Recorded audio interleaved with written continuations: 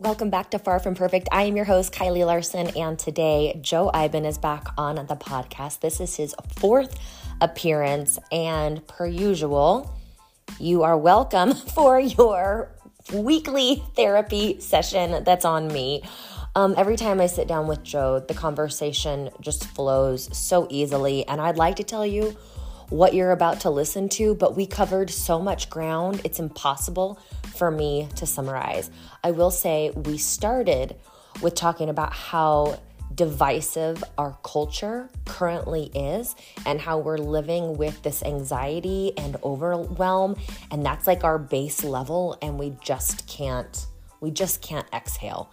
So like I said, it's hard for me to go into everything that we talked about, but we talked about how like everyone is in a certain camp. Like you do this kind of yoga, and if you only do that kind of yoga, it's bad. You eat this way or you eat that way. And we just aren't finding that middle ground. And we talk about why we're in this spot. And I know that you're going to walk away from this podcast feeling a little bit more seen, hopefully feeling a little bit better, and definitely feeling like you have some aha moments. So thanks for being here. This episode is brought to you by Shopify.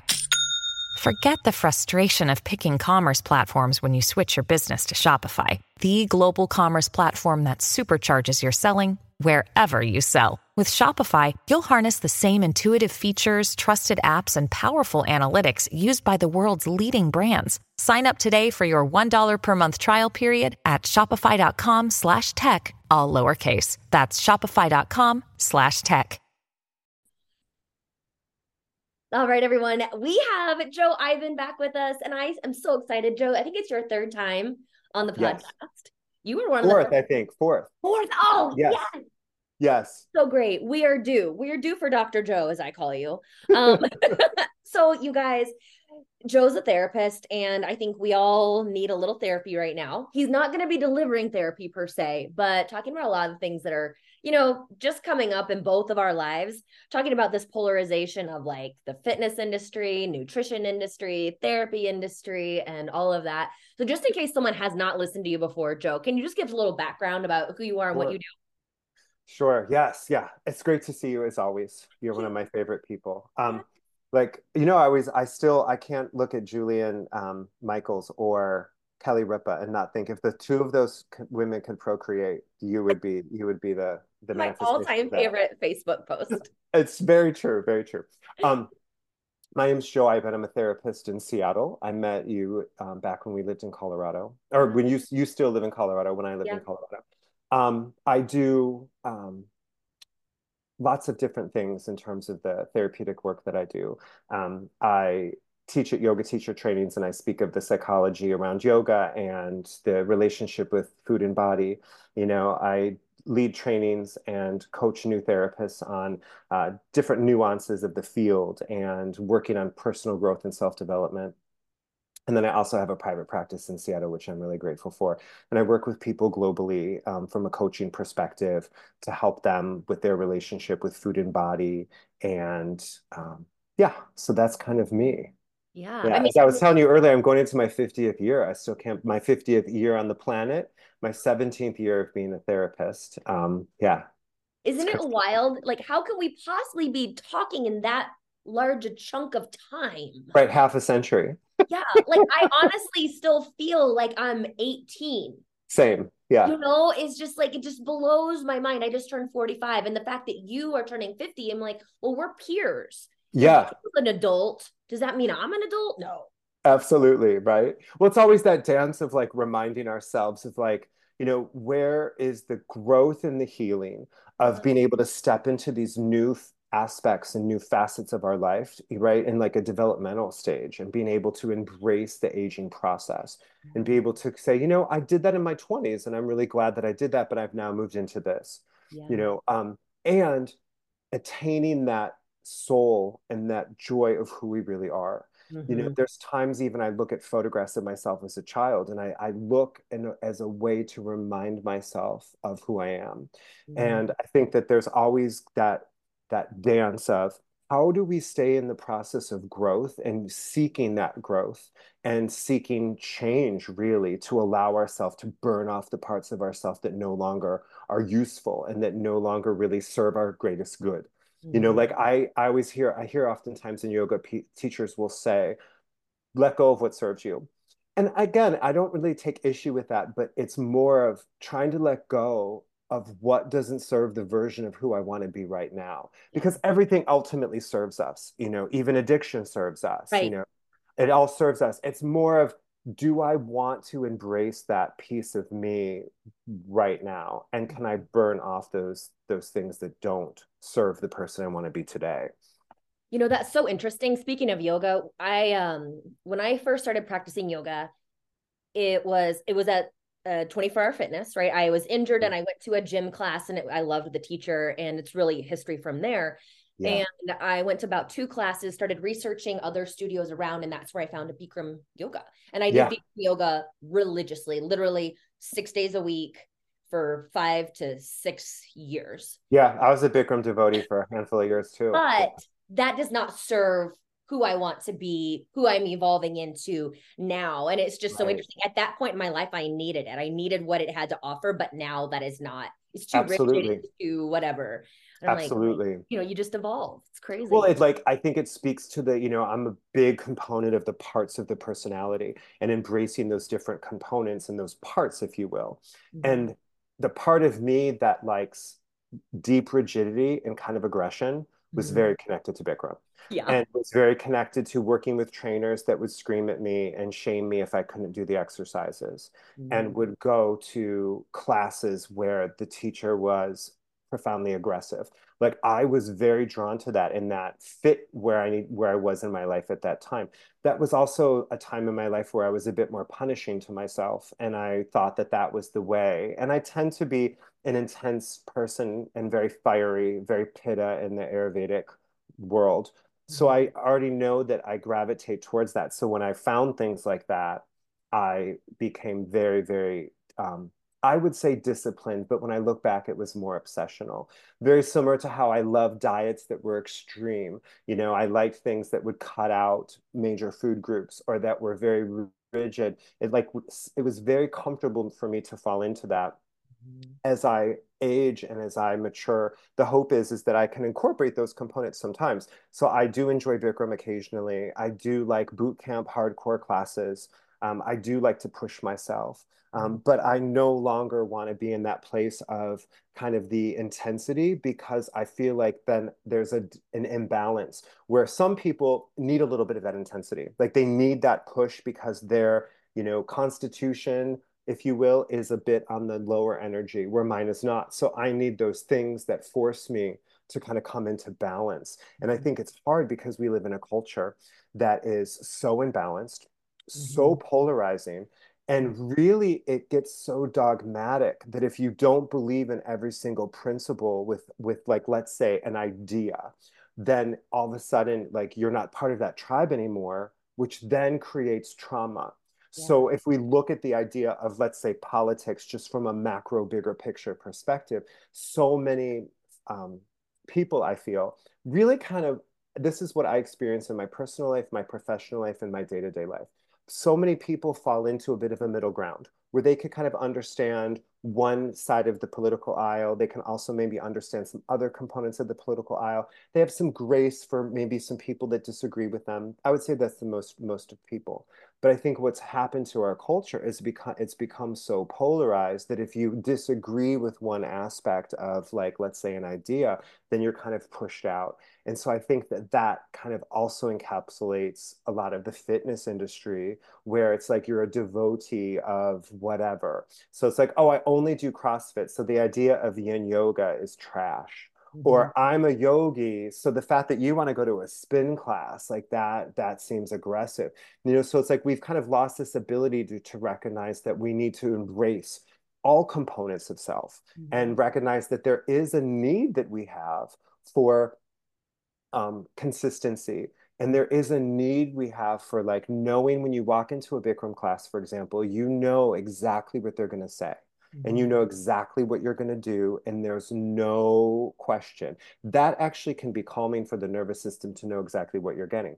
There's also a need to go into a class where you have no idea what the teacher's going to do, and you have to be kind of surprised the whole time. So you have to be really in the moment. You have to be willing to do something different. We have a need for that as well. So instead of, I think, being polarized or saying one's better than the other, or this is trash because it's not what I believe, it's like understanding that there's a necessity for all these facets and understanding that we individually as people, if the more that we move towards that middle ground and that balance, that I think the more healing we really will have, because we're open to the idea that maybe we need something additional, or maybe we need to change something a little bit.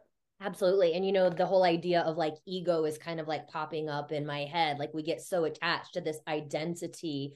And I was actually in a yoga teacher training this weekend, Yeah, I and saw it that. was Yeah. really interesting to hear different perspectives and this polarity that we're talking about in fitness in general and therapy and coaching. It is alive and well in yoga. Oh, you practice at this studio.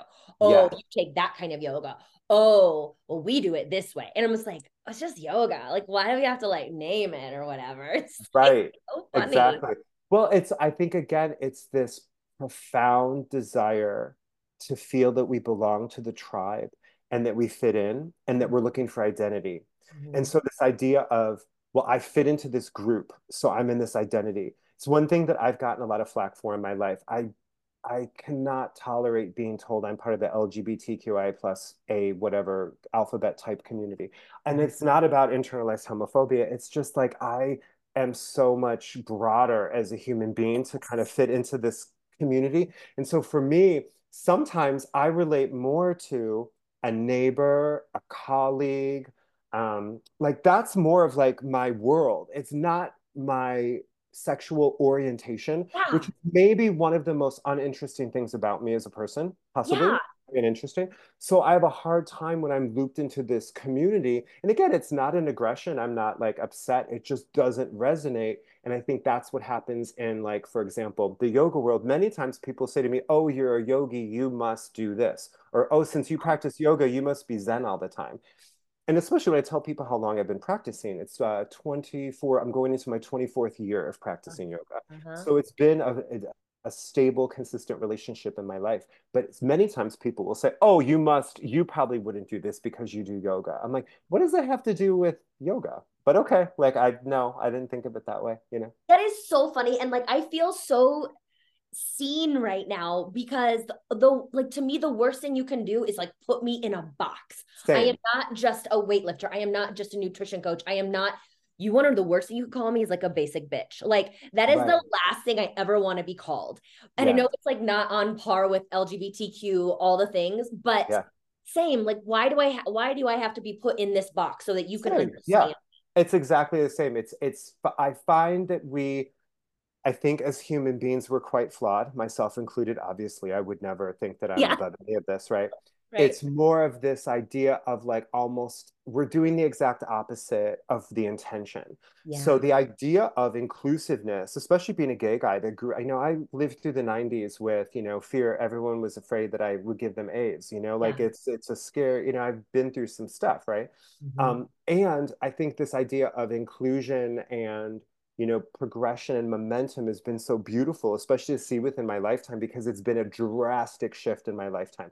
I went from, having to see a warning label on television when Ellen DeGeneres came out of the closet to Mm. then, gay characters. And I would say 90% of the shows or movies I watch, if they're newer, there's a gay character. And I'm like, God, the world has shifted in such a beautiful way. But I think that we've done a disservice to like categorize or put people in boxes or label me in such a way, or people will assume, my political ideology, my religious ideology, whatever, based on my sexual orientation. And I feel like it's done such a disservice because it's limiting us. And I think if we relate it to like the food nutrition industry, I feel like there's a similarity of I've it's fascinating to me when I've heard people say I'm keto.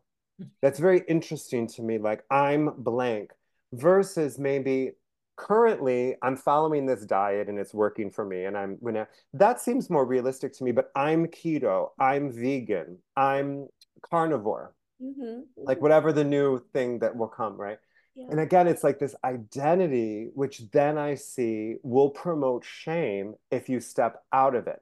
So, like, I see this all the time with friends. Like, let's say they're telling me that they're doing a low carb diet. And then I always tell them that that's bullshit, but whatever, I can't, make them do Right. it. But then they'll eat a piece of bread and give me a justification while they're eating it. And I feel Yeah. like it's like, first of all, I don't care. All right. Second of all, I can feel that there's a shame coming up because they went against, the doctrine of low carbohydrate or something. And again, I feel it's just this profound lack of balance because as a culture and as a society, there's been such a downfall of joy, a Yeah. downfall of feeling peaceful, a downfall of true connection. And what I've seen even more so with the profound blast and influx of social media is that we are very much aware. We are very much in the know. We have lots of information about people, too much, Yeah. and a very, very, very low connection that's meaningful. And I was reading a recent poll, and they were 77% of men that were polled said that they were lonely. And it didn't matter if they were married, if they were single, like just this kind of feeling of loneliness and lack of connection. And I Yeah. think too, I feel like it would be similar to, and this might sound like a weird analogy, but I feel like it would be like if you worked in a restaurant all day long, or you owned a restaurant, so you were there from the minute it opens to the minute it closes. There might be a time that you like don't realize that you didn't eat much because you're just surrounded with food and you're serving food and you're preparing food and you're prepping food. Like you didn't realize that you didn't sit down and enjoy a meal because you're with food all day. And so I kind of relate it to this idea of social media because people have thousands of followers or comments or DMs or all these things.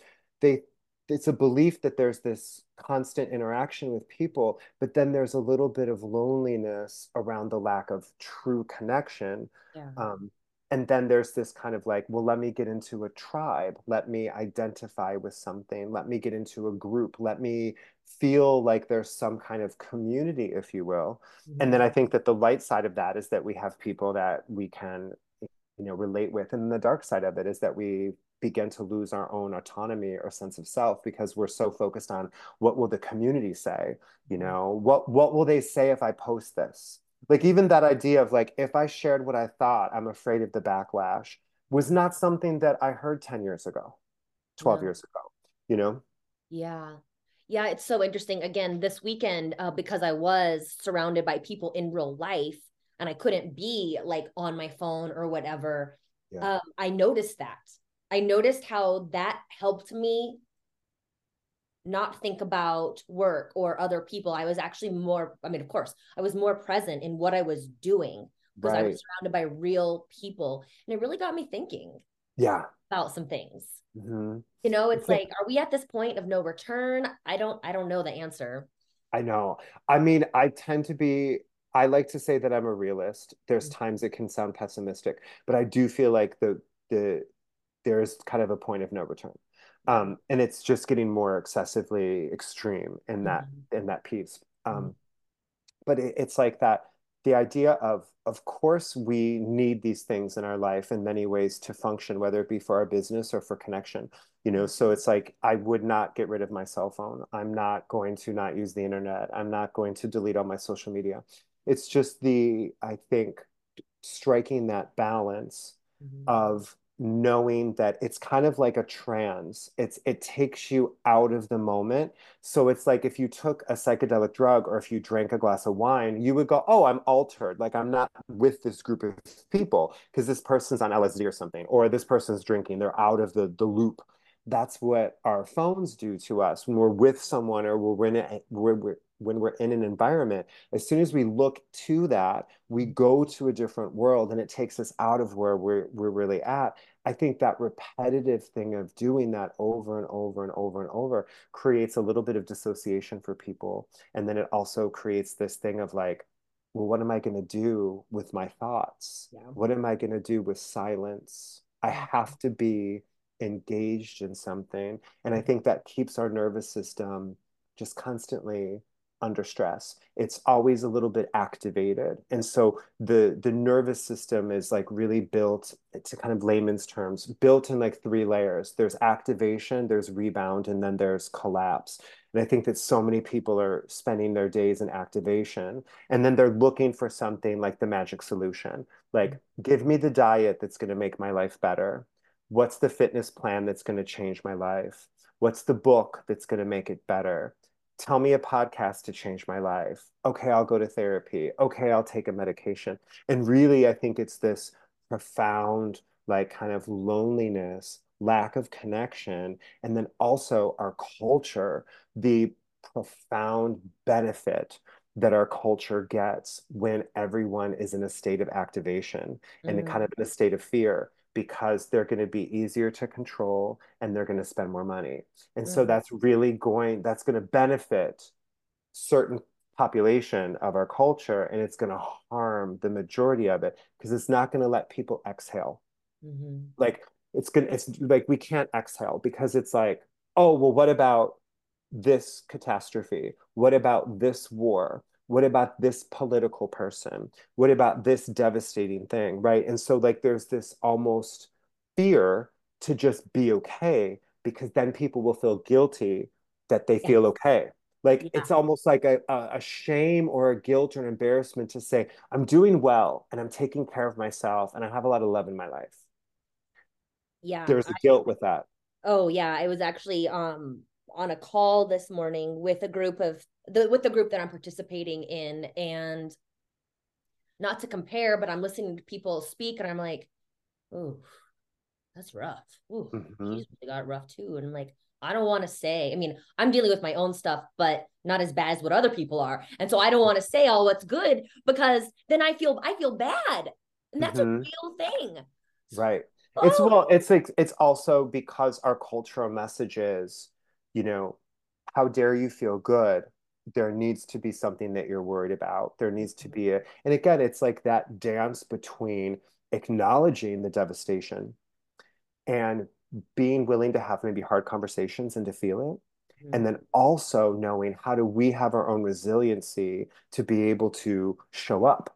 Like, yeah. how can I show, like, if I think of my work all the time in my practice, I feel like caring for myself, meditating regularly, keeping my body as fit as it can be and as healthy as it can be, getting good sleep is like a job requirement, Yeah. because I can't show up with someone and sit with them if I'm not showing up for myself. And Mhm. so I look at, like, when it comes to devastating things in the world, whether we're looking at war, politics, crime, so much. Um, I have to care for myself and have resiliency. It doesn't mean that I don't care about those things. It's just that I need to build that resiliency so I can actually show up and support people in the way that I do. But I find that a lot. I also live in Seattle, which tends to have certain, let's say, maybe like I always say it's like wealthy white people liberal guilt. So Classic. my Seattle folks that listen to this are gonna like take issue with me. But let's just say that's an energy here. Like, that's Yeah. kind of a thing here, right? It's Understood. common, right? It's like, I can't tell how many times I've shared something good with someone and they'll be like, "Oh my God, did you see the babies that were bombed in Gaza?" And I was Oh, like, yeah. I did, and it's devastating to me, and I'm not denying that. Hmm. And I also know that I can't always take all of that in. Yes. I can't. And then we also have like an entertainment industry that, like, every 5 seconds there's a new crime show and a new crime series and a new Jeffrey Dahmer slash Ted Bundy. Like, there's this kind of like obsession with intensity. So it's kind of like, our real world, quote unquote, if we call it that, has got a lot of devastation and a lot of intensity. And then our entertainment world is like profiling a serial killer. So You guilty know, of all this. right? It's like, I wonder why everyone feels unhinged and anxious. Like, I wonder why there's like a decline in people's mental health. I wonder why, that it's really just being able to, I think, have a little bit of levity and understanding Yeah. that it's not that we shouldn't care, because Mhm. I think we should. It's how do we balance that and like care for our nervous system and show up. So whether that be if you're a person that you believe that protesting is a way to get your voice across, if you believe that posting things online, if you believe that donating money, if you believe in having conversations with friends and family, that's one thing that I always find, and people might disagree with me. People could be very public with their ideas, whether it be on social media or in a like a protesting environment. I sometimes think that we forget about talking to the people in our circle and talking to the people we love and having like a loving conversation about the reality of things and maybe understanding someone's viewpoint and then you sharing your viewpoint, maybe coming to a common ground. Like we forgot about that. Like so it's all about like kind of this public way to share, but we forget about maybe the real impact of a connection and a relationship that we have with people in our lives. Same thing when it comes to people wanting to change their relationship with food or get healthier. I think we have a lot of information out there people can access. I don't think we have a lack of it, but sometimes being inspired by someone you care about or having a heart to heart with someone that you love, those are the kind of things that change our minds and change our hearts. And so Mhm. I feel like that's the same across the board. I look at the way we do one thing is the way we do everything. It didn't surprise me that I was drawn to those intense fitnessy things when I was younger. That Yeah. doesn't, because that's very much my personality. Absolutely. Well, and back to your point about you taking care of you, is listening to Patrick talk about some stuff going on with people at work and they're not well. And I was like, so they can't like go make their sales calls because of all of this stuff. And like, so Yeah. maybe you are serving people like Joe and I are, or maybe you are just needing to go make sales calls or do somebody's taxes. Like, you cannot do your job if you do not take care of yourself. If I were in a position to hire people, which I mean, I kind of am, but let's say I had a different kind of business, I would want to know how many hours of sleep you're getting each night. I want to Yeah. know how much sleep you're getting. I want to know how protein you're eating, how much protein you're eating. I want to know your workout routine. I don't know if I Yeah. can ask those things legally, but those are Right. things I need to know. Of course, right? I know. Yeah, I don't know the specifics if those are legal, but they're so important. It's Yeah. like I was telling you earlier, I've had clients that have said to me that they were surprised that I asked them, like when I'm working with clients when it comes to food and body or disordered eating, and I do work with folks that struggle with that, but I'm just talking people that maybe would come in with a relationship issue or talk about some depression that they're going through or maybe a life event that they want some support with.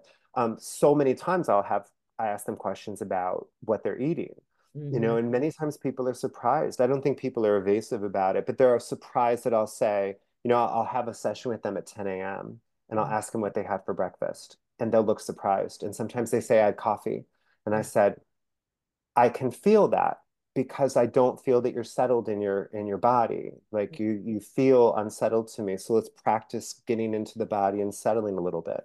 And then also have maybe a little bit of education around the impact of drinking coffee on an empty stomach with no food. And maybe that I say maybe jokingly, maybe that contributes to some anxiety, right? So just kind of helping people see that it's not that we need to be scolded and it's not that we're bad. I just think that we're kind of on this journey of the hope is that we can, when we know better, we can do better, and that we can have this kind of beautiful synergistic relationship with letting go and knowing that so much is out of our control, so much, and embracing the things that we can control, embracing the things that we do have a say in. And so that's usually, what are we drinking? What are we eating? What are we thinking? Who are we spending time with? Like Yeah. we have some agency in those things. Mhm. So it's like, I know a lot of folks that are like, meticulously reading a label to make sure they don't get a GMO. But I'm like, how about the people in your life? How toxic is that? How Need to read their damaging? label. I'm like, if the label has a red flag on it and it's a person, I think it's worse than the high fructose corn syrup in that snack you're about to eat. 100%. And I feel like everybody now needs labels. I'm sorry. Like, I need That to know what ma you're made of. Right. It's like, I'm sleep deprived and have an attitude and have road rage. So just know, And I think on my best days, I could have interactions with people. The other day I was chatting with a friend and I had a couple interactions that were just so aggressive. Like I was at a store and I was asking the salesperson or the cashier a question and they had that plexiglass in front of them and I Oh could God. not, and I already have hearing issues and I didn't have my hearing aids in because I was headed to yoga and I could not hear and I kept saying, "Can you please repeat that?" the he got so angry with me and like slammed it down on the counter and I was like, okay, like he's clearly struggling. And then I was driving in traffic and we were at a four-way stop and I didn't realize I started to go and it was not my turn to go and I tend that is me, I'll just try to zip and get quickly. And the guy and I realized it was someone else's turn to go and he rolled on his window and started screaming at me. Oh my gosh. Yeah. And then like I was walking into yoga and I just was kind of like trying to take a breath and I was looking around and I was like, every person was walking past me was staring down at their phone, every single person. Yeah. And I was just like, on my best days, I can have a lot of empathy for this. Hmm. It's just there's like a collective malaise of, I would say, unhappiness and Yeah. stress. And I Yeah. think that's now the norm. I Yeah. think the norm, the baseline for most people is a little bit of overwhelm and a little bit of anxiety. And I think what happens too, I shouldn't say I think, what I know what happens in the mind and the nervous system is once we're under that acute stress and chronic over and over, we deplete our system, but even deeper than that, we become addicted to that feeling and then we start Mhm. creating it. And then we start to feel guilty when we feel good. And when we feel calm or feel good, it feels boring. And Mhm. then we have to put something in there to make it bad or make it intense.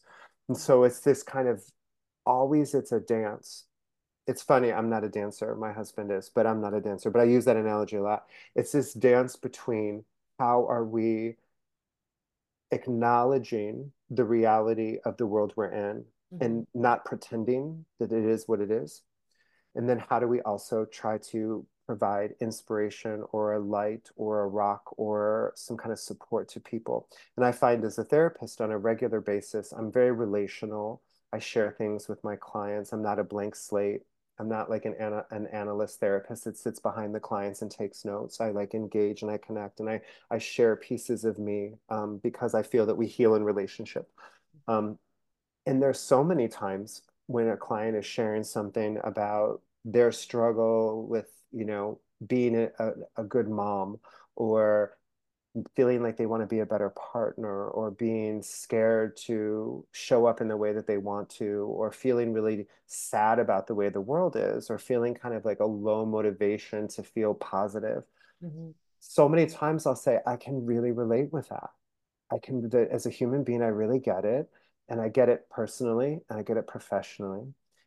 How can we do some work together to have a little bit of peace around this and create a little bit more acceptance for sometimes the paradox Mhm. of I'm okay and I'm not okay.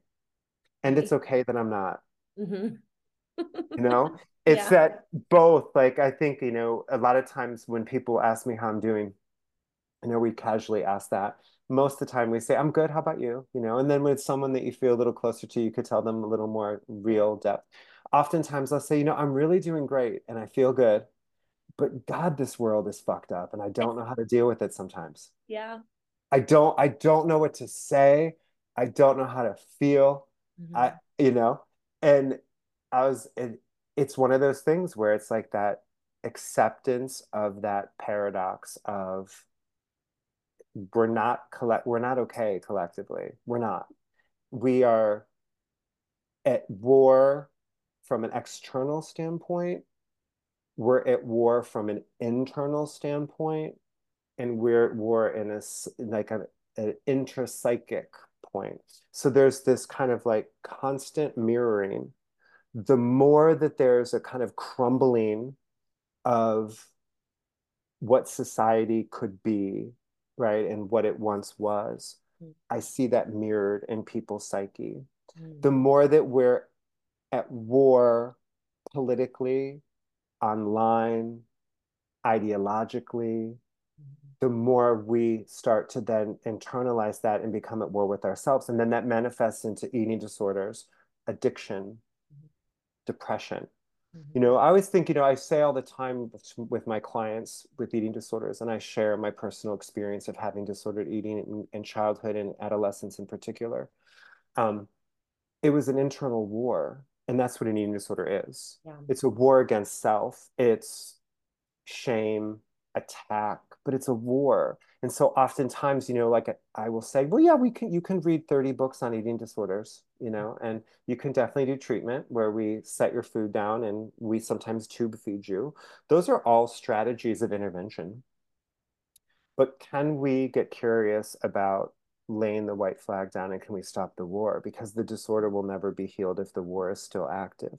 Yeah. And so I think that as I share that, I'm thinking just like big picture of kind of our culture being at war with each other. And then, you know, even bigger than that with, you know, genocide and just vicious, like unspeakable things. But if we bring it back to self, you know, where are we at war with self?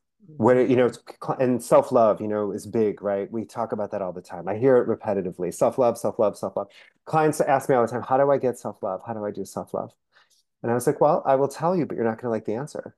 You know, we need to explore the areas of self-hate. Mhm. Like that's where we find the self-love. We got to explore those areas of self-hate because that's how we find it. You know, Mhm. because if we're clueless to those, if we are keeping those in the shadow, then we're never going to find the light. We're never going to be able to find that love. No. You know, as we talk about like all of this stuff, like one of the overarching themes that I'm hearing is it's like this ownership of like we were looking to all of these things to tell us exactly what to do, and that we find one and that's what creates that polarity, and we're being Right. impacted by wars all around us and all of that. But like ultimately we have to like find ourselves, like so we Yes. make these decisions for ourselves, that balance that you were talking about just a few moments ago. And I think that's what people really struggle with. They don't trust themselves to find the Right. balance. They just don't know. It's hard. Right. Well, it's because we need to face the self, Yeah. which is terrifying. Yeah. And I would say most lie to themselves constantly and Oh hate themselves and hate themselves in the process. yeah. Mm-hmm. I think the courage is to tell yourself the truth that you don't want it, that you don't want to be true, Mm-hmm. and to love yourself through it.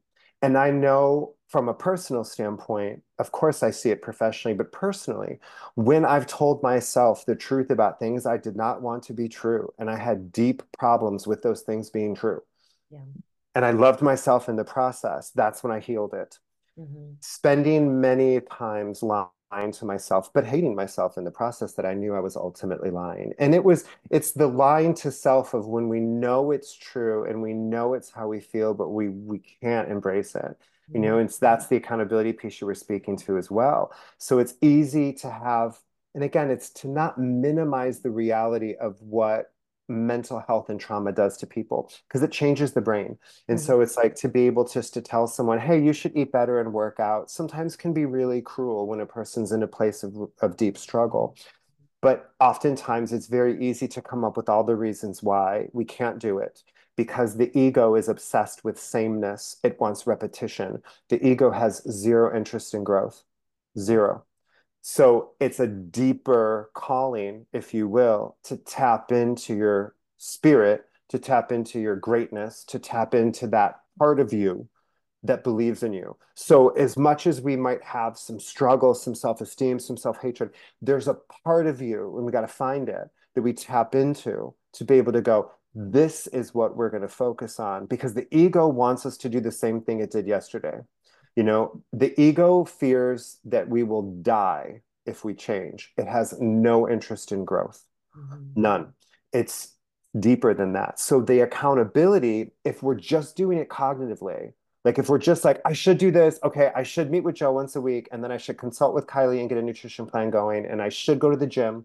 Like I hear it all the time. Like a lot of times it's about relanguaging things too. Like I oftentimes will say, I'm so lucky I get to go to the gym after work. Mm-hmm. But I hear people say, I should do it. And so what that's doing to the unconscious is it's making it like a chore. And then if you don't do it, you're going to shame yourself. And while you're doing it, you're probably not going to be present with it. And so it's sometimes about relanguaging it too and being able to go, I'm actually seeking something deeper than just checking this off my list. Like I want to tap into that part of me that is great. I want to tap into that part of me that has courage. And I think that comes with like our fitness world, our spiritual world, the way we eat. You know, like sometimes the most loving thing we can do is share a chocolate chip cookie with a friend. And also, sometimes some of the most destructive things we can do is sit on the couch and stare at the television and eat a bag of chocolate chip cookies. Like, it's never one size fits all. It's really about what are you connected to? Are you dissociated and numbing with food? Are you present with something that you know nutritionally is just like lots of sugar and dye, right? But you're in the process of actually experiencing it with someone that you love and it doesn't become a numbing Yeah. thing. Yeah. So, I've been thinking a lot about this lately and with my own journey and with clients that I see that are what I would call successful. And I don't just mean in terms of a physical transformation, but I see their journey like they'll come to me with a little bit of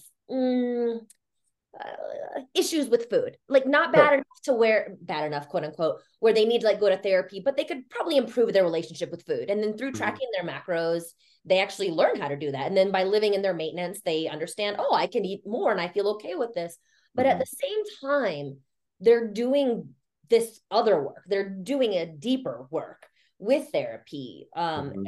looking at their relationship with food, looking at, I don't know, everything you were talking about. It's like none of this works in silos. It's all Right. connected. And that's why Absolutely. your coaching and your therapy is probably so powerful because it's not just how are you doing, it's how are you doing and what did you have for breakfast today or all of Right. that. So like Right. when you see your Absolutely. clients, not that I mean, I think I'll probably be going to therapy forever. Yes. Yeah, it's like Right? maintenance. Right. Yeah. I think it's like if we look at it from approach of like some people might want to get massages for the rest of their life. Some people would look at a massage as either luxury or if you have an injury. You Mhm. know, same thing with therapy. Like I think if we look at it from this idea of something's wrong with me, I have to go to a professional, get fixed. And I say on a regular basis to my clients, you're not broken. And I Mhm. don't sit in a higher seat than you. Like Mhm. I'm just sitting here with you. Of course, I have some experience and education under my belt, like, and I've got some interesting degrees on my wall, but I'm another human being sitting with you, and I'm simply mirroring back and helping you tap into those unconscious parts that you can't see. And I'm going to have a little bit of a better, clearer view to those. Mhm. Just as if the role was reversed, you would be able to support me in that process. And so we're just kind of on this journey, I think, of being willing to go, I'm okay, and I've got to clean some of this up. Mhm. Or I'm actually struggling and I also am practicing the impermanence of all of it and know that it ebbs and flows. And can I have grace with myself in the darkness? And Mhm. oftentimes when we struggle the most, we are the hardest on ourselves. You know, if we think it from a diet perspective, if we're eating relatively well and we feel pretty balanced, and then we maybe struggle and have a moment of maybe binge eating, or we get pulled into the holidays or something and it starts to derail. We need the most support then. Like Yeah. we need the most understanding and kind of compassion because it's a struggle. And that's when people want to rail on themselves. And I feel it's the same thing with, you know, in our culture when we're kind of all collectively struggling, people are just getting kind of nastier with each other, having a lot less grace with one another. It's like what I always say about the holidays. They say it's the most beautiful time of the year, and I find it's when some people are kind of the shittiest. You know, it brings out the worst in people oftentimes. Yeah, but that the accountability piece too, again, if it's coming from an ego perspective, right, then the accountability piece will look like short-term motivation usually done through shame. So I went to the doctor. The doctor said I have to lose weight. Mhm. I tried on a bathing suit. I didn't like the way I looked in it. I went to the gym and I wasn't as strong as I was last year. So there's a lot of motivation, and it's usually through shame. And so the ego loves that versus tapping into something deeper and more the essence, if you will, the spirit, the soul, whatever you call it, the higher self, tapping into a piece of I want to show up different. I want to behave like the person I want to be. You know, so many times I hear, well, I can't change. How do you change? How do you change? How do you change? I'm like, that's a really big question, but we have to accept where you are in this moment. And that's the thing people struggle with. Like, no, I want to change. I'm like, the big paradox is you got to accept yourself before any change can happen. So we have to accept ourselves first. And then the second piece would be, what if you operated like a person that felt good about themselves? Mm-hmm. What if you went to the gym and you pretended to be an athlete? Well, Mm-hmm. I haven't worked out. I can't do that. I said, the mind is interesting. It's always going to want to have you do what it did yesterday. But what if you pretended? No one needs to know. You just Yeah. go with the attitude. You pretend like, I belong here. Yeah. I'm going to operate as if, or, I always think if we struggle with our self-esteem, as we all do at times, Right. act like the person you want to be. It's not about being fake. It's not about pretending. It's if you want to have self-worth, high self-esteem, and respect for yourself, Mm-hmm. are you behaving like someone who does? Mm-hmm. Simple. We overcomplicate everything, right? Everything, Joe. Yes. Everything. That's why I love what you put out in the world. It's like lift heavy things, work hard, eat real food, be accountable. Yeah. And then you've got all sorts of fun ways to help people do those basic things that care for the self. It's not, this is a new superfood juice that if you drink it right after the meal, it's going to help your metabolic rate. Or this one exercise is going to burn the inner fat or the thigh that let me burn the fat in your inner thigh, whatever. Like it's this magic shit is the same thing that I think keeps everyone's ego kind of overwhelmed, everyone's energy kind of in this place of, I don't know what to do. I'm inundated with all this stuff. Even politically, like when I share things with friends, I'll say, oh, I listened to this podcast. It's this interesting thing I heard from this doctor. And they'll say, oh, I didn't hear any of that. It's just too much. It's too much. It's too much. I'm like, maybe it's too much, or maybe you're taking in so much. We have to discern a little bit. Like, Yeah. what are some pieces that you can take in that will be helpful for you to kind of know what to do or how to respond or Mhm. what to feel or think about something based on the information that you have. We have to stop taking all this in. Yeah. So it's so interesting. I just want to bridge the gap from the end to the beginning. Talking about Bikram yoga, one of the reasons it was so therapeutic for me is, you're standing in front of that mirror for 90 minutes. Yeah.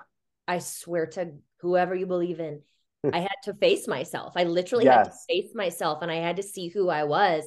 And Yes. that is what I think was the first domino to help me transform the way that I needed to transform at that time. Right, because you couldn't escape. You couldn't No. escape through the constant movement.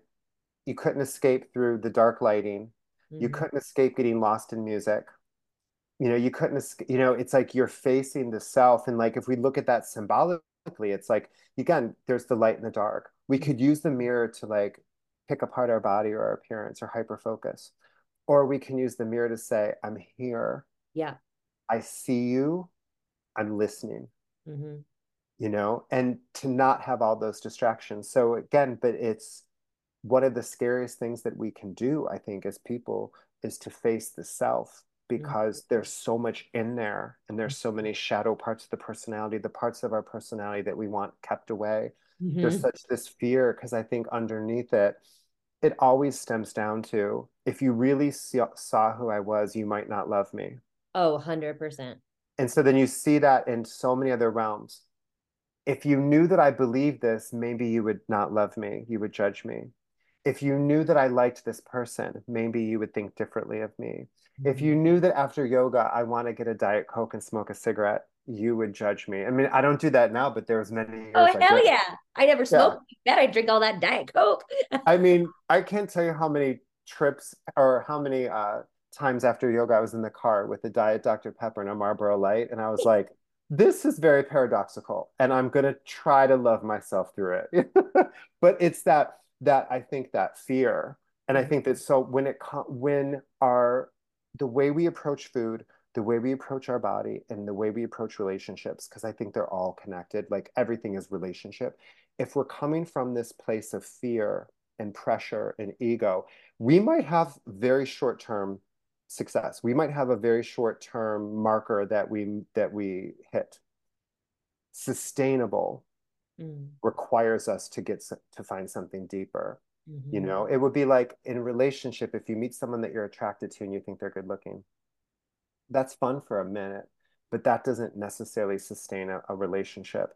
It's very similar to like, oh, you know, I want to get into this size at this time of year, or I should get healthy. I have to get healthy for my family. I heard that a lot. I have to get healthy for my family. I said, I love that you love your family.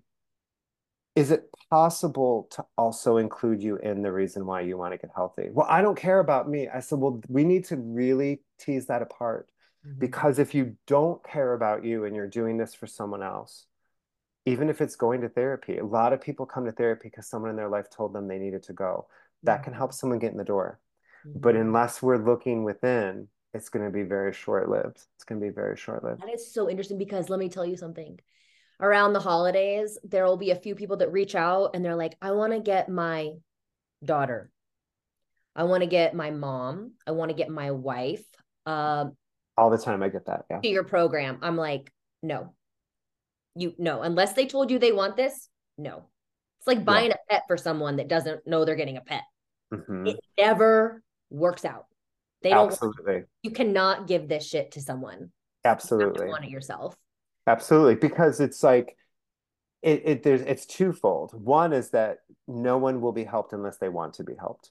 But then Mhm. the second part is that it's very easy to focus on someone else and what they need. It's much harder to focus on ourselves in terms of what we need. You know, it's So like it's easy to see that in someone else, you know, and be like, oh, they would really benefit from therapy. Well, maybe you would too. Hmm. Yeah, or just like when I worked in treatment in particular, and I worked with a lot of families. And I would say a predominant amount of the folks I treated were younger women, predominant. And we would do family therapy. And it was very fascinating when I would explore mom and dad's relationship with food. They were not very interested in that. They were very interested in helping their daughter heal. And would get quite annoyed and offended when I would ask them questions about their relationship with food. You know, we're not here for that. I said, oh, we so are. And my name's Joe. You haven't met me, but I'm really confrontational. And I know you're probably going to get mad, but you'll appreciate it later. Yeah. gosh. I'm an acquired taste. But Well, I it's like it. I thank want you. more. I'm going back to the buffet. Thank you. Thank you. I feel the same about you. Yeah. It's that I think just kind of collectively, you know, I joke and I try to have a levity about it, but there's like this kind of collective malaise that there's just struggle. And I think that the pandemic years, we're still feeling the effects of it. The best way I can describe it would be it's 2024, and we see a crisis in a lot of big cities, mine included, of people on the street. It's a Mhm. crisis.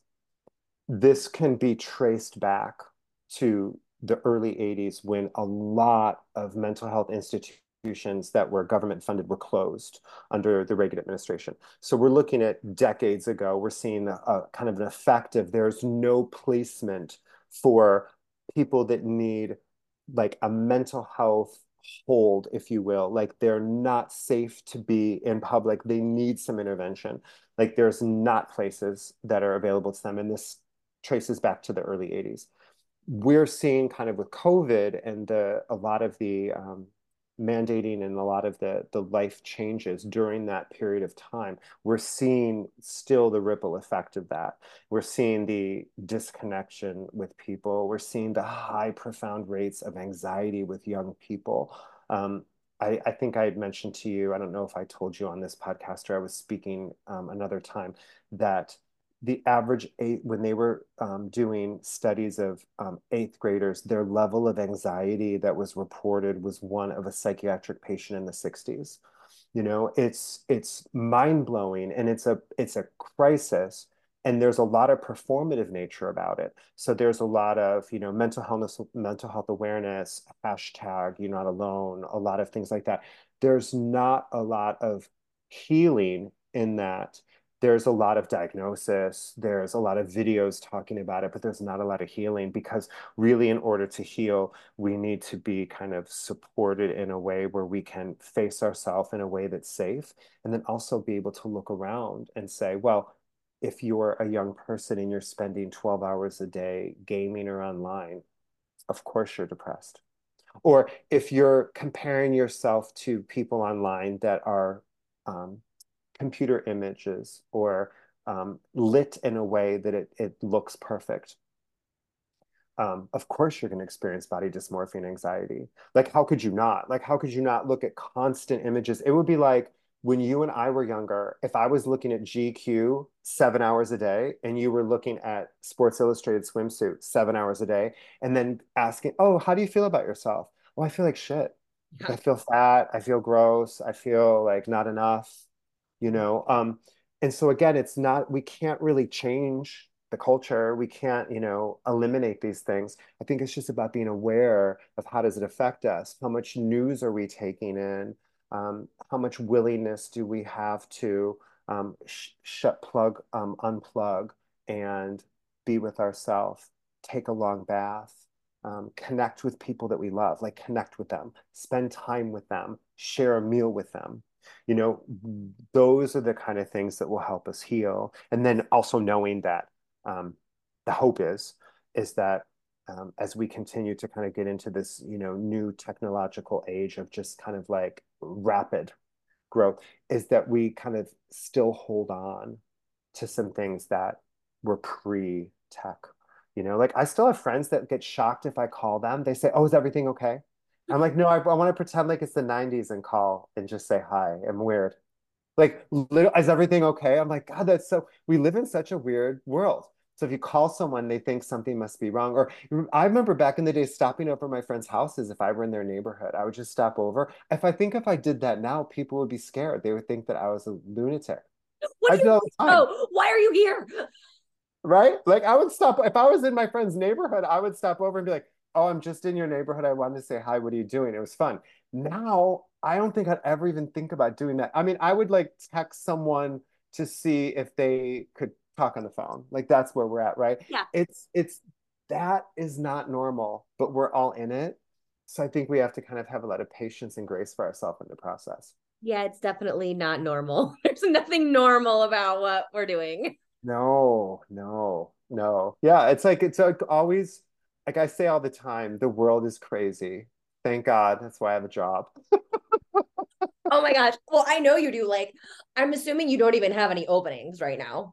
I don't, I have no, but I usually will be able to get people in if they can have some flexibility. And I work with people, like some people I see once a month, some people I see them weekly, some people I see occasionally when they want a little extra support. But I do my very best to, if someone's on my wait list, to try to get them in as quick as I can. Yeah. So let's say I did want to reach out to you. What's the best way to get a hold of you, Joe? Where can I find you? My website is joeiben.com, and that's the best way to get a hold of me. I do have people love to do DMs on Instagram. I always just like to refer people to my website, but if they DM on Instagram, that's okay too. It's a new world. I remember like, in therapy school, I never thought I'd be like, I wonder if I'm going to get clients through DMs on Facebook or Instagram. You will. You Yeah. will, Joe. Any way we can get a hold of you, we're going to find an inroad and we are going to reach out and tell you what we're dealing with. Oh, thank you. Oh my God. I mean, I could talk to you for a whole other hour, but I want to be respectful of your time. Thank you so much. Absolutely. It's so wonderful to see you. And thank you for everything that you put out in the world. I find you to be inspiring. I know you personally and professionally. You're the real deal. Thank you. Um, I refer people to check you out when they want someone that's psychologically healthy, that's not disordered and dysmorphic, and someone that can be encouraging to like live better and feel better and be real. And you're hilarious. And Thank I you. just adore you and love you. Well, and that's my whole goal. Like, I see how fucked up it is. And I'm like, this is not okay. This is not okay. Like, I've Yeah. got my own issues and I'll talk about that, but like, that's not what heals you. Right. Yeah. So, thanks again, Joe. Absolutely. So great to see you. You too. Bye bye.